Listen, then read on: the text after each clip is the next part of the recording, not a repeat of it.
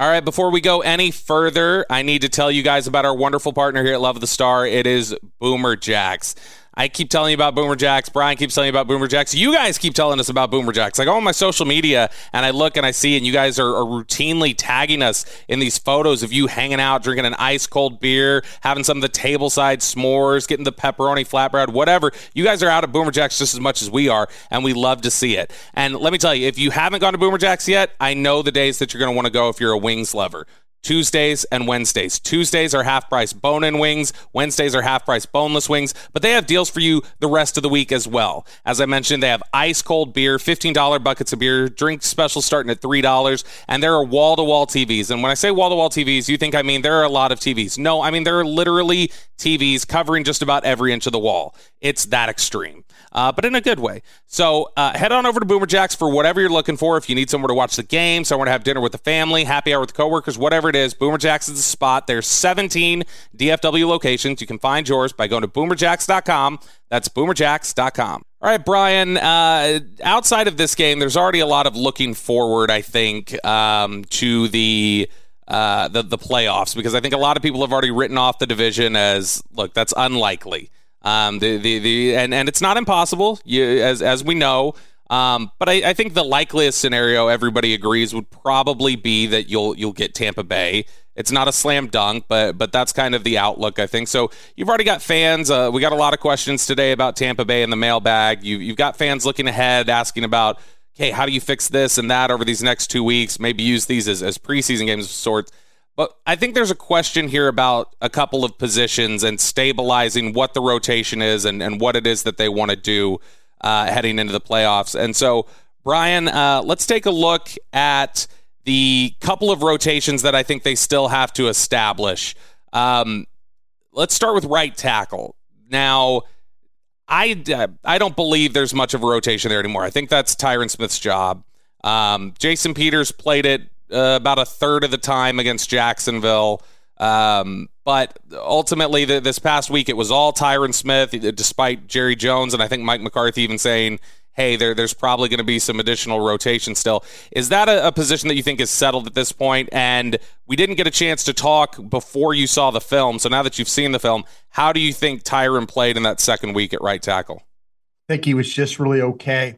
I don't think it was I know there was some time in pass protection where he was off balance.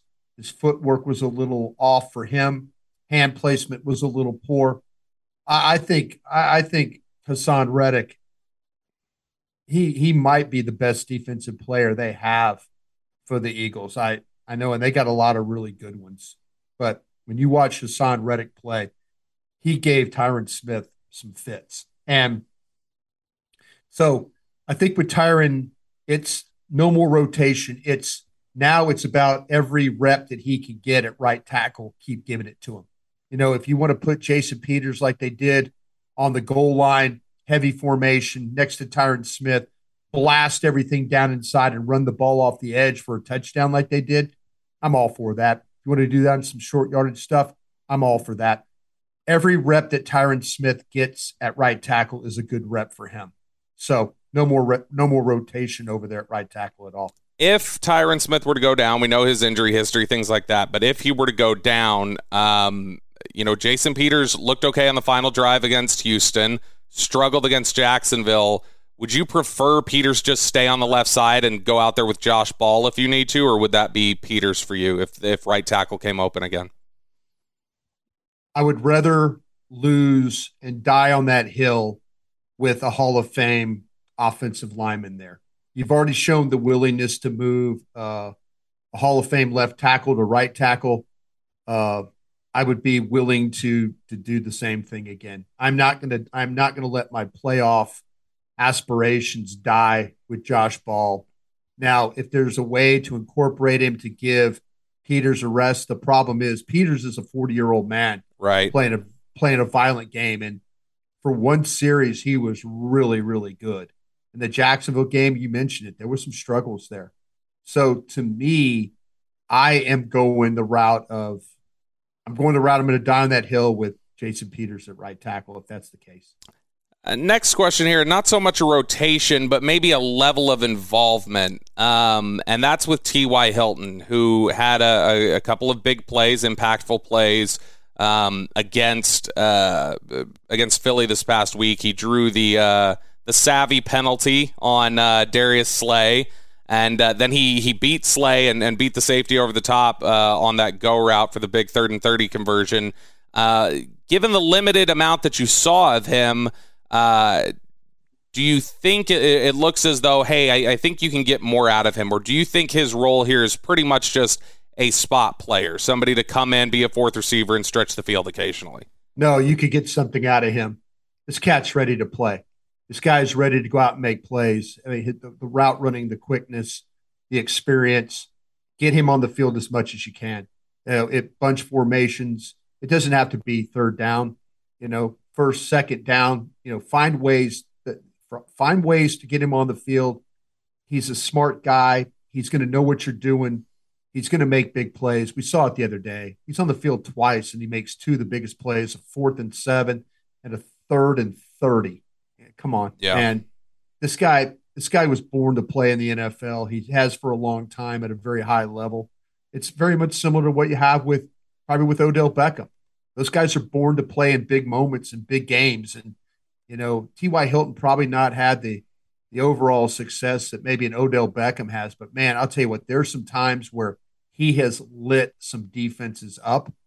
And if you're going to catch lightning in a bottle, like my scouting buddies like to say, this might be the great opportunity to do it with him. I get him as involved as much.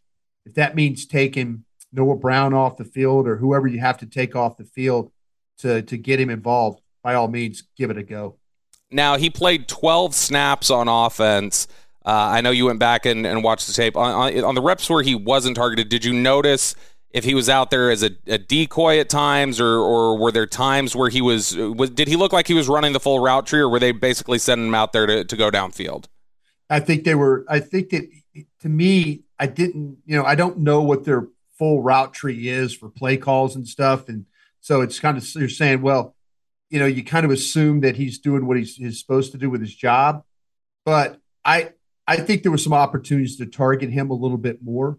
But, man, you got guys like, with CD, the way he was playing and stuff like that, it's hard not to get him or Schultz, those guys. There's just that little bit of trust. But you talk about trust, throwing a ball to a guy on 3rd and 30 and like throwing the ball to a guy on 4th and 7, and he comes up big. I think that the plays that he's going to get, the opportunities he's going to get, if it's 12 plays, 15 plays, we could very well see 4 to 5 targets in those opportunities or more with the way he plays. Just watching him run routes, the quickness, it's all still there in front of him. That is not a slow or sluggish player that's kind of just hanging on and hoping to make a play. That guy legitimately can go make plays for you. Now, who does that come at the expense of? Does that come at the expense, do you think? I don't care. But would you like, are there certain times where you're okay with, like, if it's 2 receiver set, are you okay with Lamb and Hilton out there? Are you okay with Hilton pulling Gallup off the field? Because obviously you wouldn't want him to take CD off the field unless we're talking about, potentially max protect 13 personnel type of looks where he's just out there to run the fly route. They took CD off the field on the 3rd and 30. Yep, he wasn't on the field. They put Turpin on the field to try. I mean, they were trying to complete the play. I mean, that's kind of like Dak Prescott. I'm never going to die on a play here. I'm just going to keep doing it. So I kind of feel like, though, to me, I get it. They need to get Michael Gallup going some way, somehow. But you're also talking about a guy that we saw, like I say, the other day, and who has a history of making huge plays. It means 1 or 2, 3 less reps for Gallup, but they turn into 1 or 2 catches. By all means, do what you have to do. I was looking up something interesting this week in regards to Michael Gallup. He has 412 targets in his career now. He got in the NFL in 2018. Since 2018, Brian, there are 55 players, some of them backs and tight ends too, but 55 players with at least 350 targets. Out of those 55, during that 5-year stretch, Michael Gallup's 55.3% catch percentage for his career is the worst of them all. Is that the fact that Michael Gallup hasn't had a 60% catch percentage year yet, is that about connection with Prescott? Is that about they generally are running him on deeper routes that are going to be lower percentage completion type of throws? Or is there just something amiss in Michael Gallup's game that's making him a little inefficient? I think with Michael Gallup that I don't think he's the cleanest receiver when it comes to catching the football.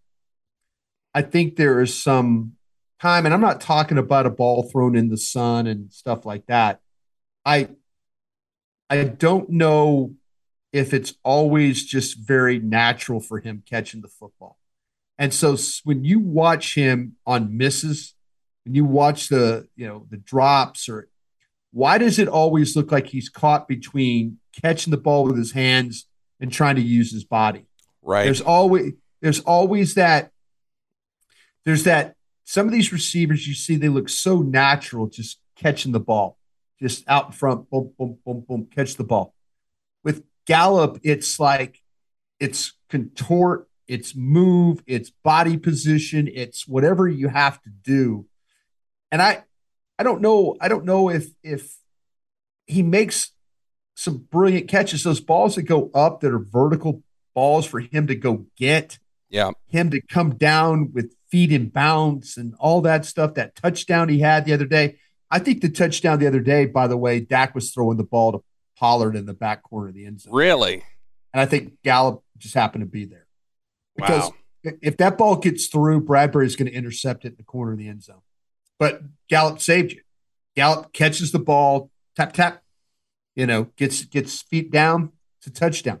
That's the kind of stuff that Michael Gallup can do. It's maddening to watch him. You're like, I've never seen a guy that has that ability to contort and move and catch and then look so caught in between his technique on a normally thrown pass, like low adjust at the chest. I think there's some fight in him. I think there's some confidence fight or lack of at times.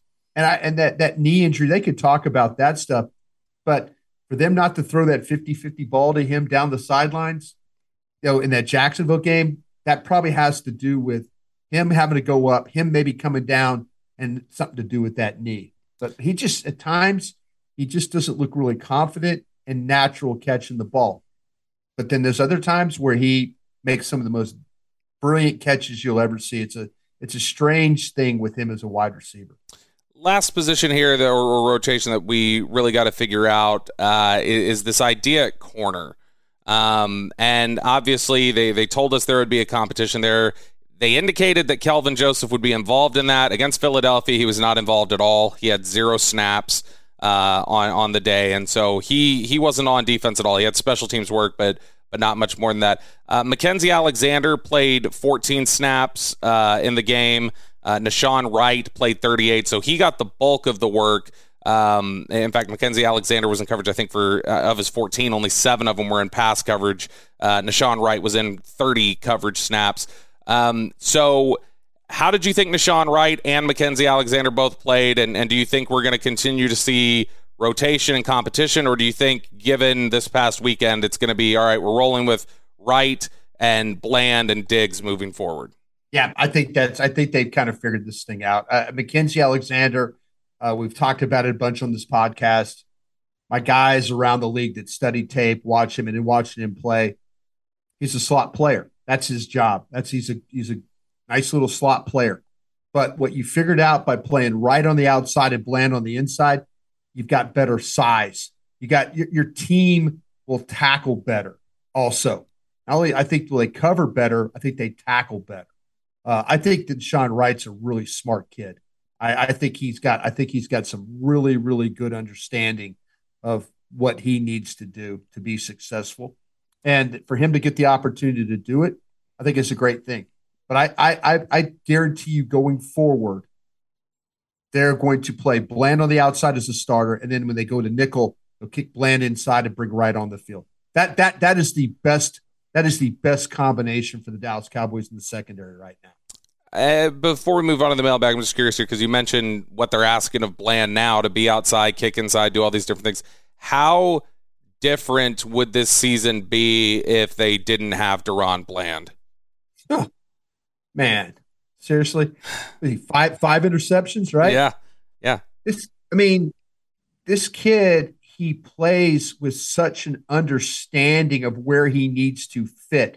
I think very early when he got opportunities to play, in preseason he just played, and I think and you saw him in practice, he just played, and then he got an opportunity to play during the regular season, and I'm like, this doesn't look like the same guy because he looked timid, a little kind of withdrawn. And then all of a sudden, the first interception and things start to click for him a little bit. And then the Commanders game. Yeah. And then all of a sudden you're like, oh, okay, I see. And now that positive energy and momentum that he had, technique and all that came back to him after that. He's like, man, maybe I can play in this league. And he has. He's been you got to give the Cowboys a lot of credit. And I know you know this, they were on him very early, very, very early about his ability. And I guarantee you there are a lot of scouts around the country for these NFL teams. Their pro guys are going, what did we think of DaRon Bland coming out? Where did we have him? And obviously you didn't have him high enough. And so, yeah, what a really – see, sometimes when you make picks, and DaRon Bland, if DaRon Bland was the second pick, if he was Kelvin Joseph's pick, we'd all be going, what a great job. Yep. What a great job by these guys. What a tremendous job by these guys.